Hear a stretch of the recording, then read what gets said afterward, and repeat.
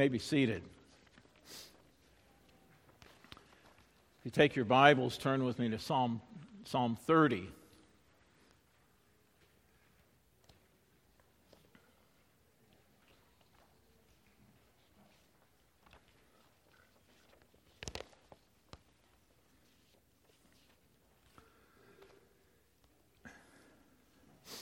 If you will follow along, I will read it.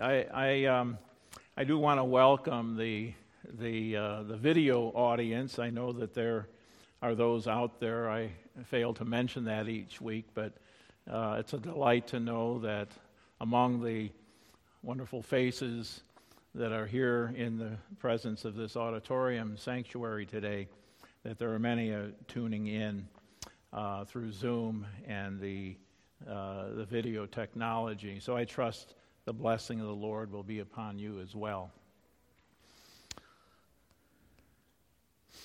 Psalm 30, a psalm of David, a song at the dedication of the temple. I will extol you, O Lord, for you have drawn me up and have not let my foes rejoice over me. O Lord, my God, I cry to you for help, and you have healed me. O Lord, you have brought up my soul from Sheol. You restored me to life from among those who go down to the pit. Sing praises to the Lord, O you, his saints, and give thanks to his holy name.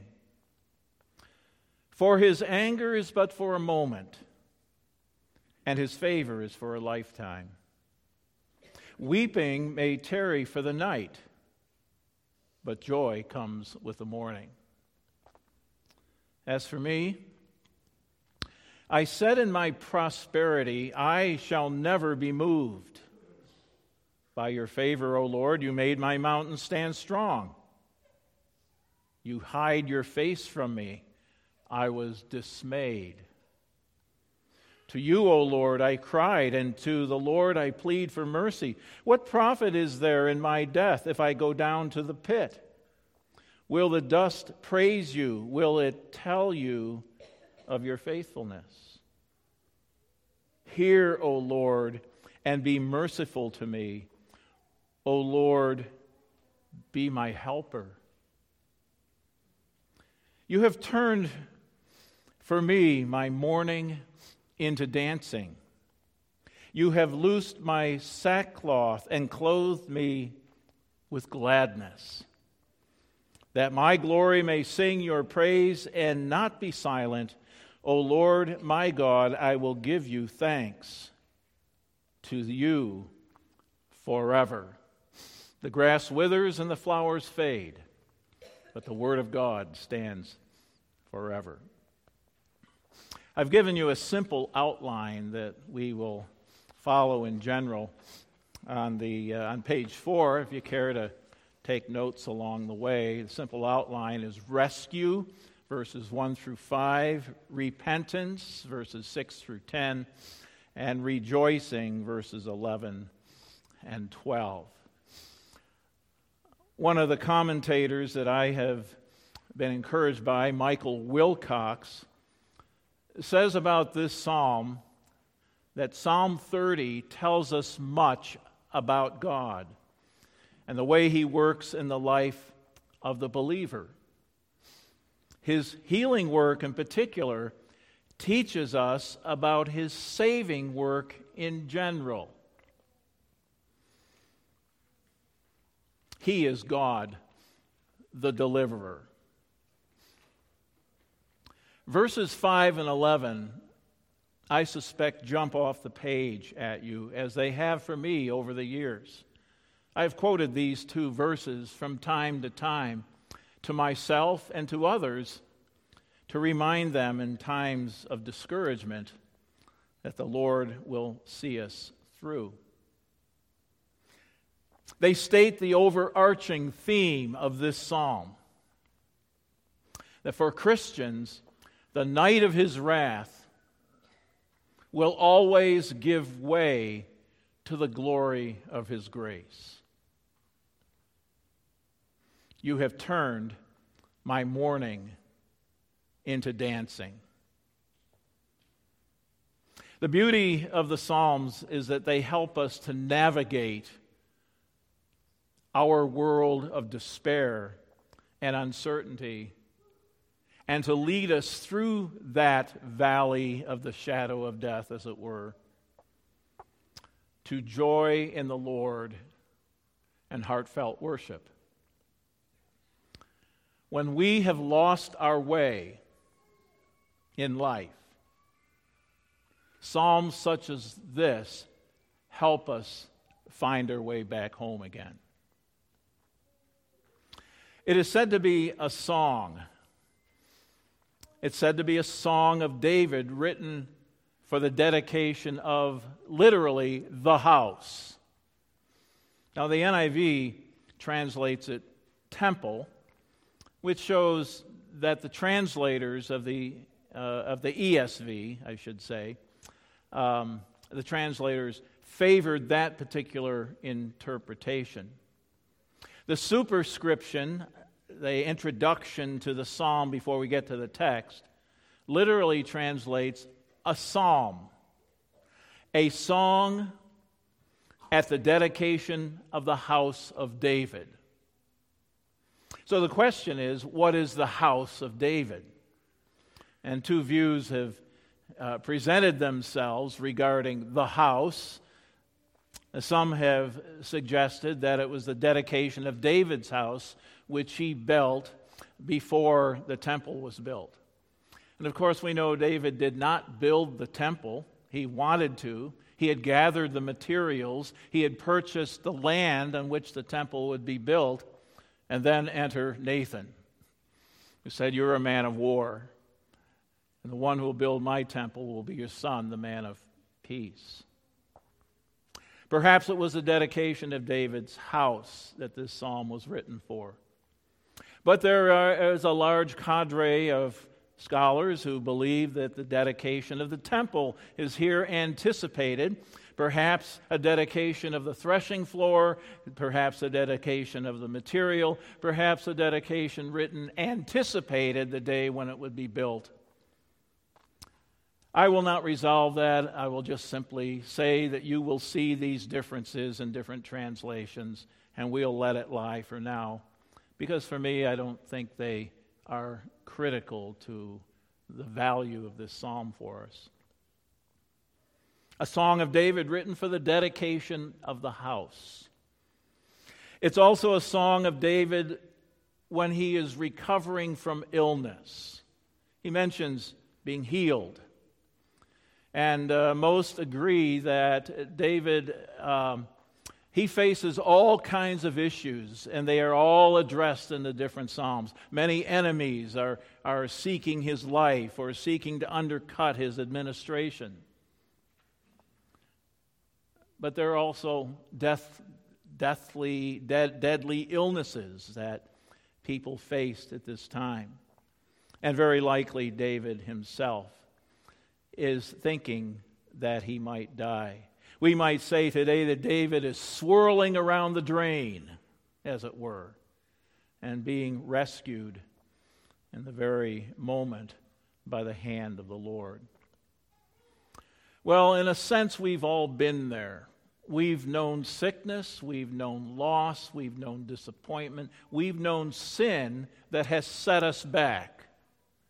We've known God's displeasure that is fully deserved. But for the believer, these seasons of darkness will virtually always precede seasons of celebration.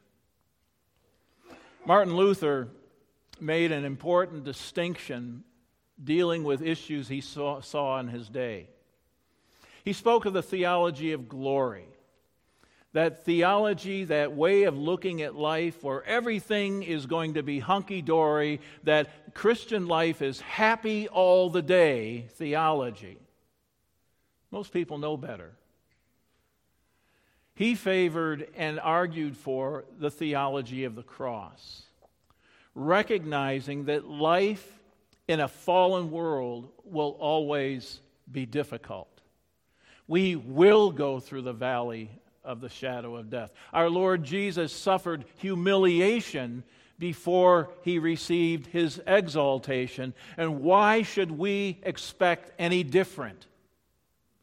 The only difference is much of the humiliation that is brought upon us is self-inflicted, because unlike our Savior, we are sinners to the core.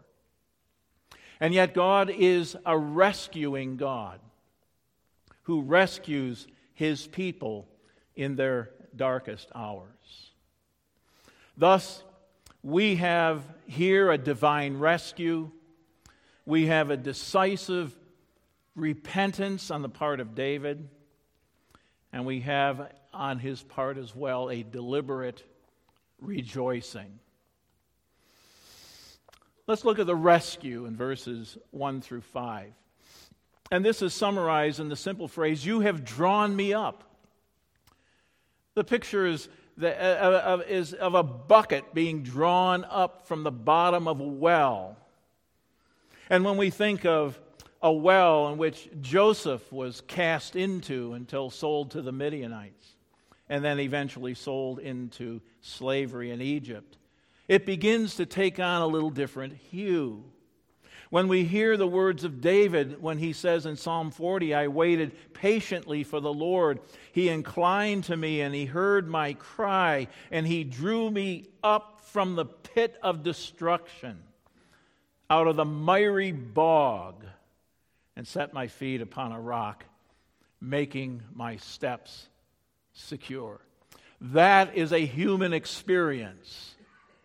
And thus the Psalms treat them as that human experience. "He put a new song in my mouth," David says, "a song of praise to our God. Many will see and put their trust in the Lord."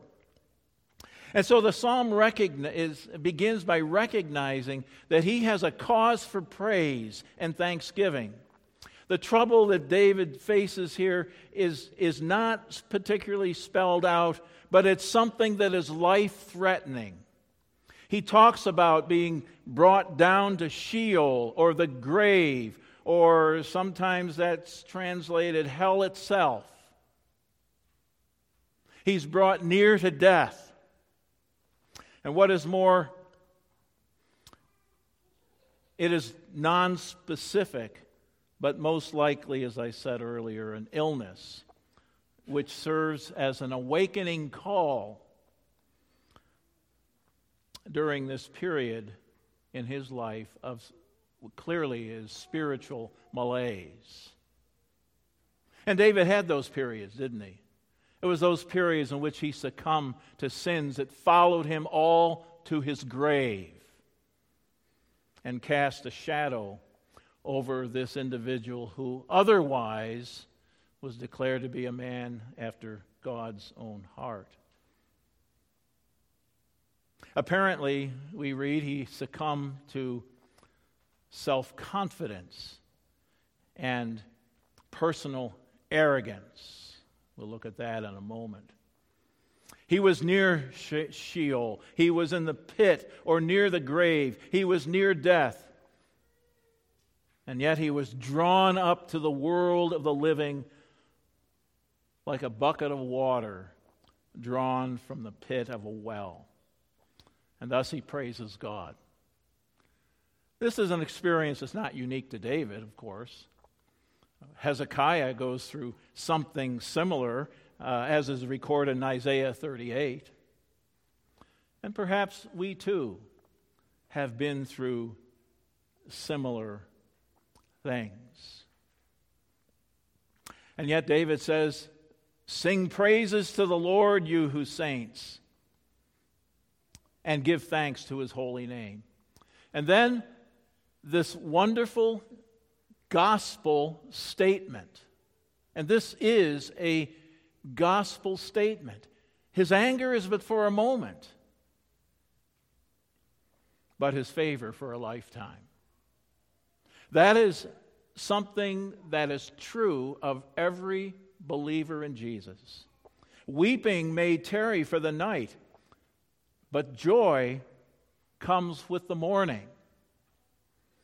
hold on to that thought, because that is the theme that is mentioned twice and what weaves itself through this malaise of David.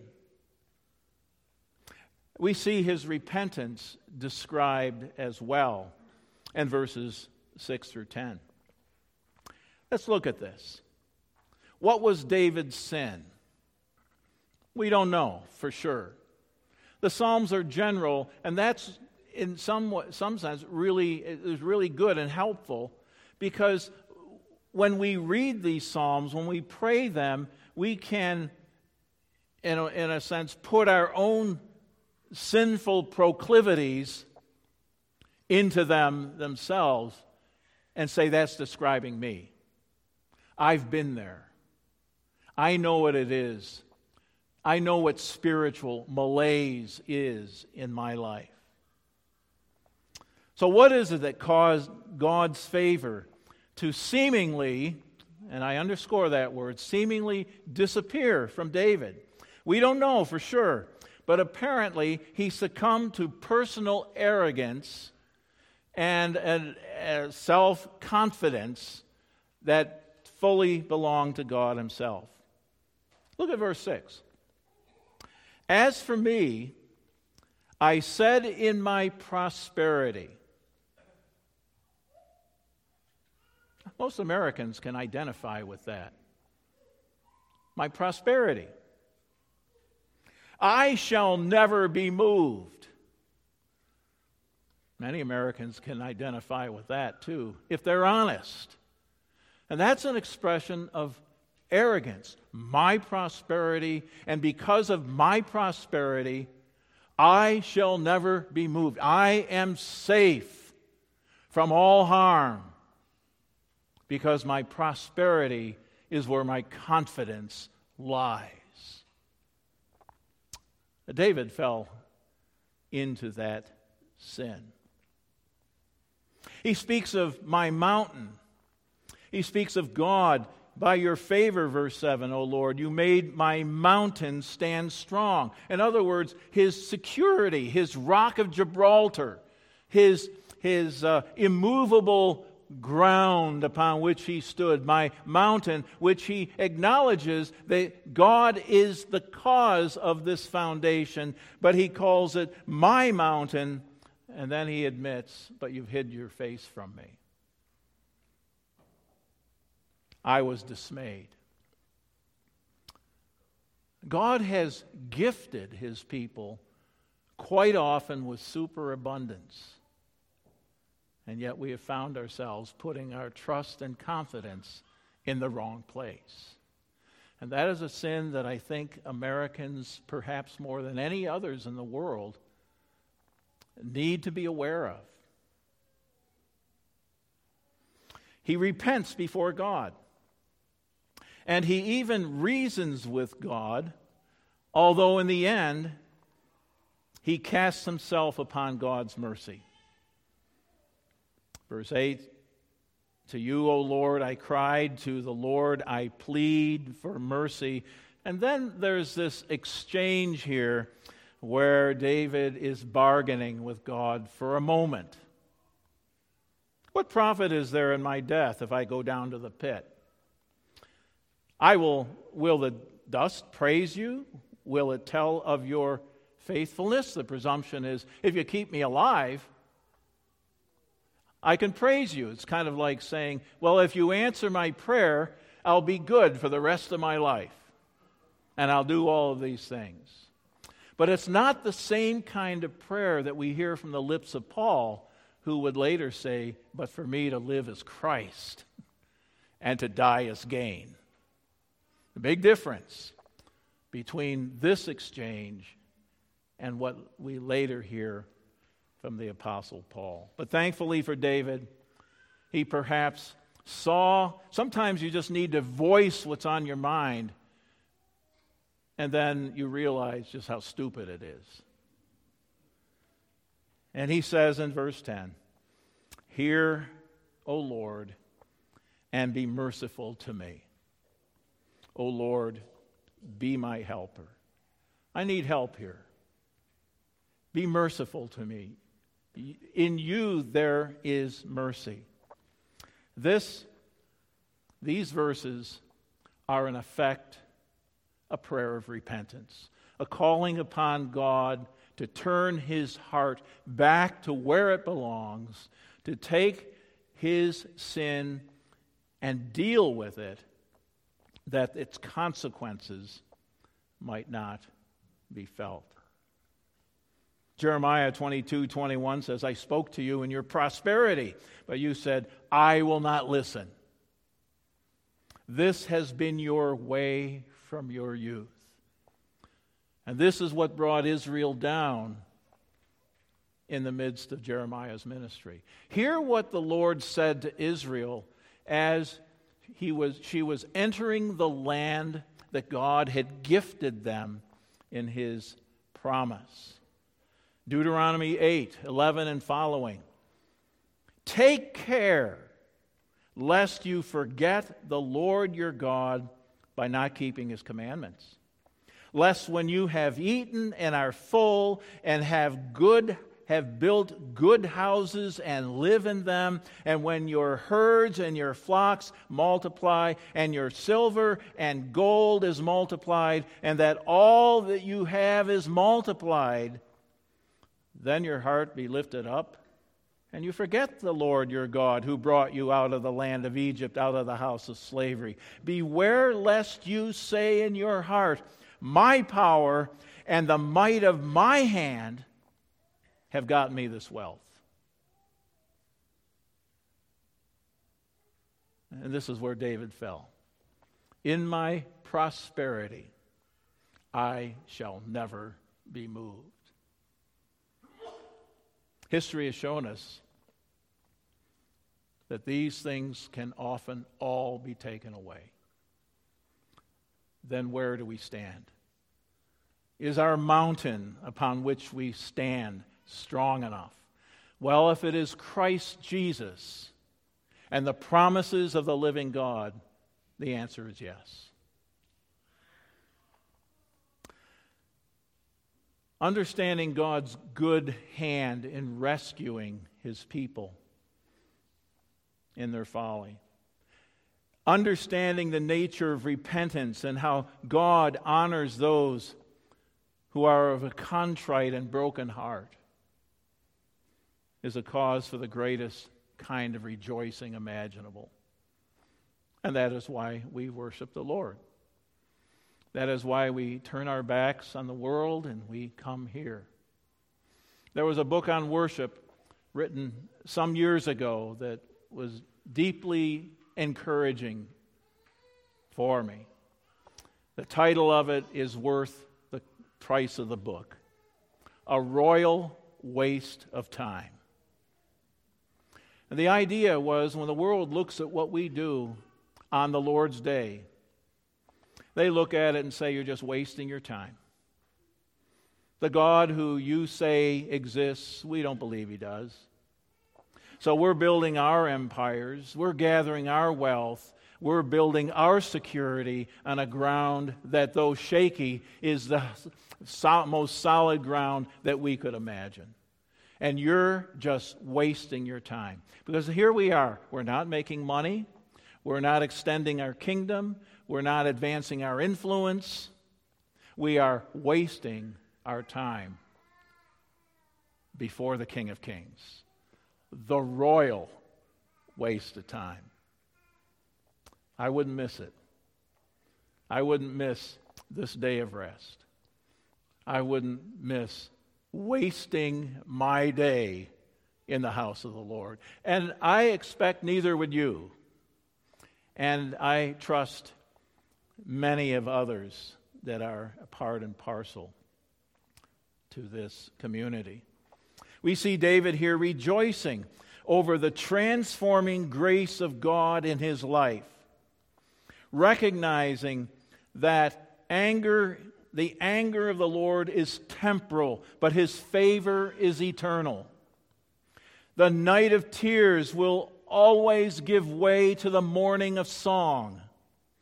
That the dirge, the funeral dirge, will turn into the dance of celebration. and He will take us from our sackcloth to the robe of the righteousness of Christ. And here the gospel is stated again. You have turned for me my mourning into dancing. You have loosed my sackcloth and clothed me with gladness. Verse 11, couple that with verse 5. And you have two wonderful and wonderfully different ways of describing what the transforming grace of God does for those who rest in Jesus' name. This is gospel work at its best. And what's the outcome? That my glory may sing your praise and not be silent. O Lord, my God, I give you thanks forever. And don't lose that last word, because that is what we are called to do. We do it intermittently here, at least once a week, and maybe sometimes in between.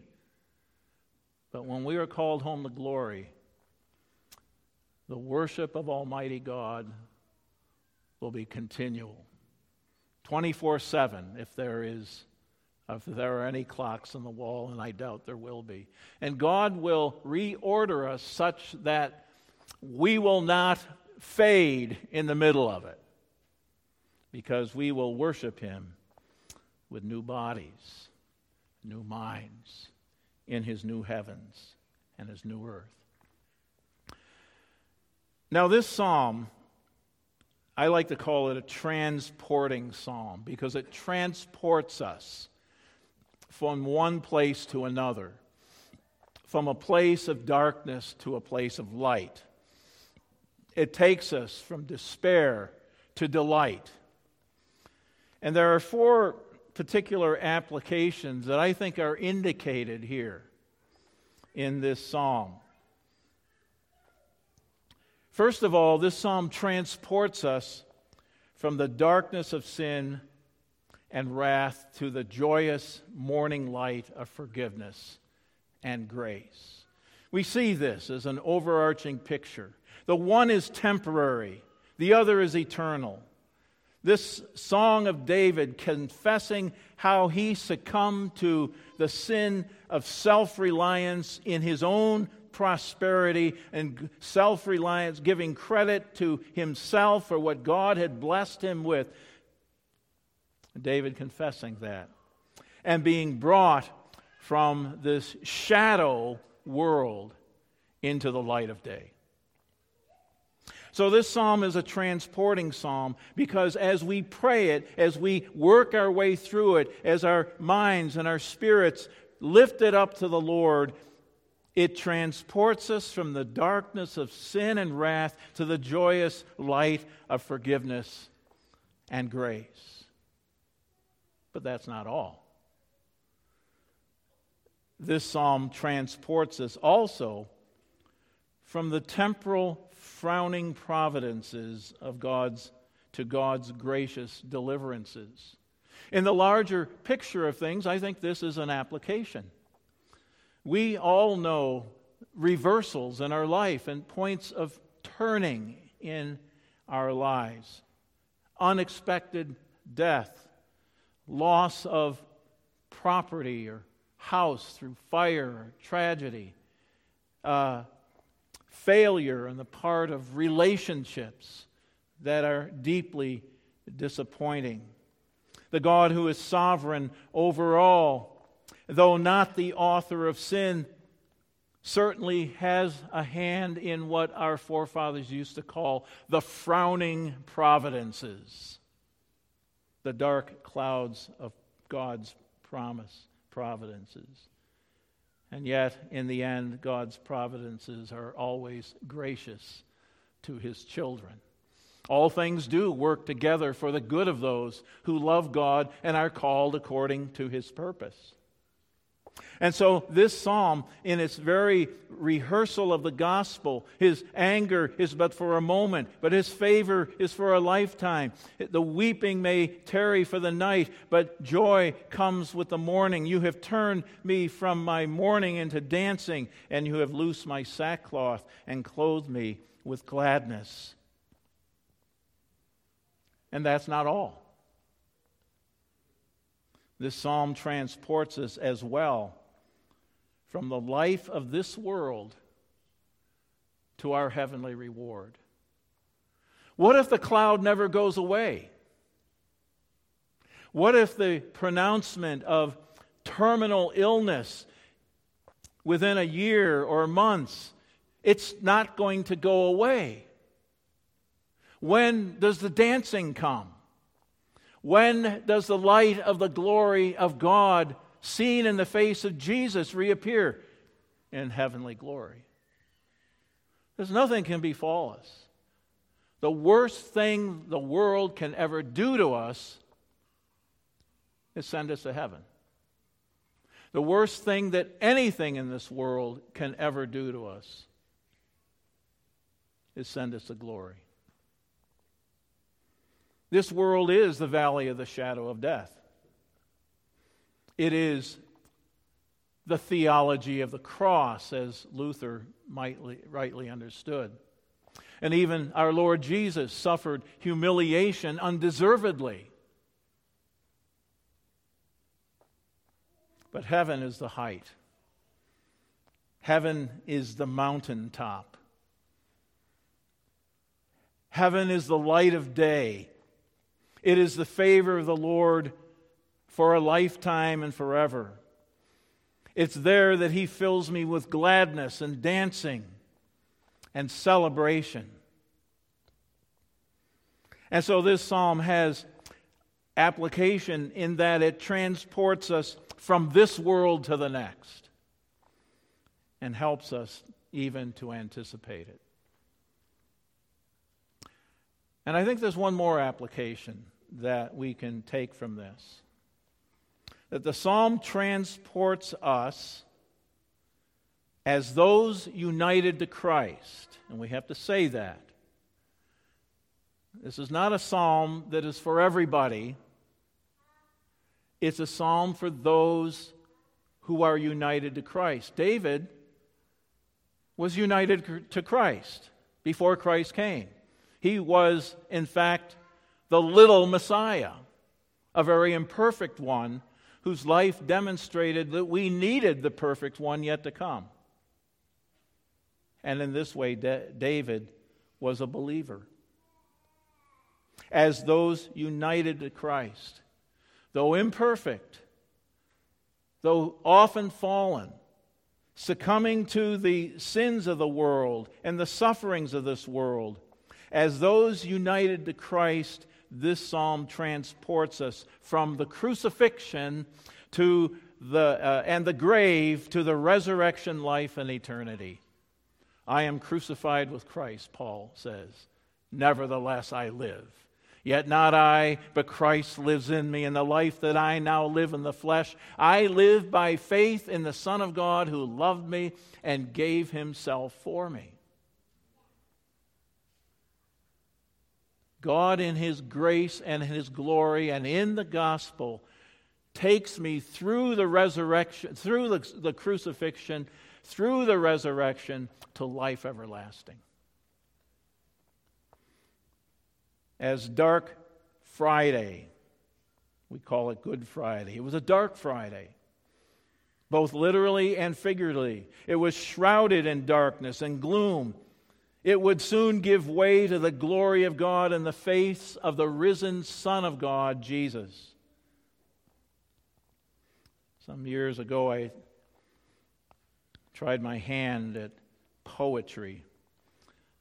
I wouldn't say I'm nearly a success in any way, but it was fun to try. A couple haikus I did for Good Friday and Easter. Dawn bright, wondrous sight. Nope, I jumped ahead. Crucifixion. Dark sky, anguished sigh. bitter dregs and mocking cry. Veil rent, respite nigh. Then on Resurrection Sunday,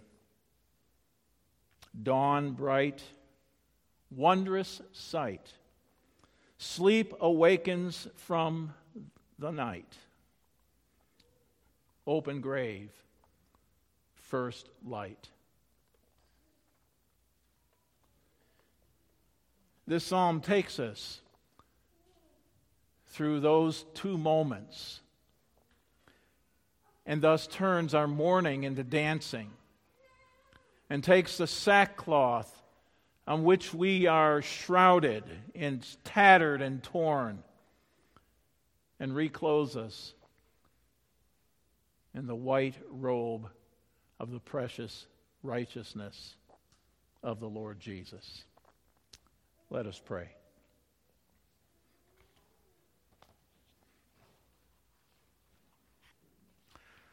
Our dear Lord and Heavenly Father, may we think on this psalm in general and these two verses that wondrously suggest to us the transforming power of God in our lives to take us from sin and despair to the light and life that is in Jesus' name.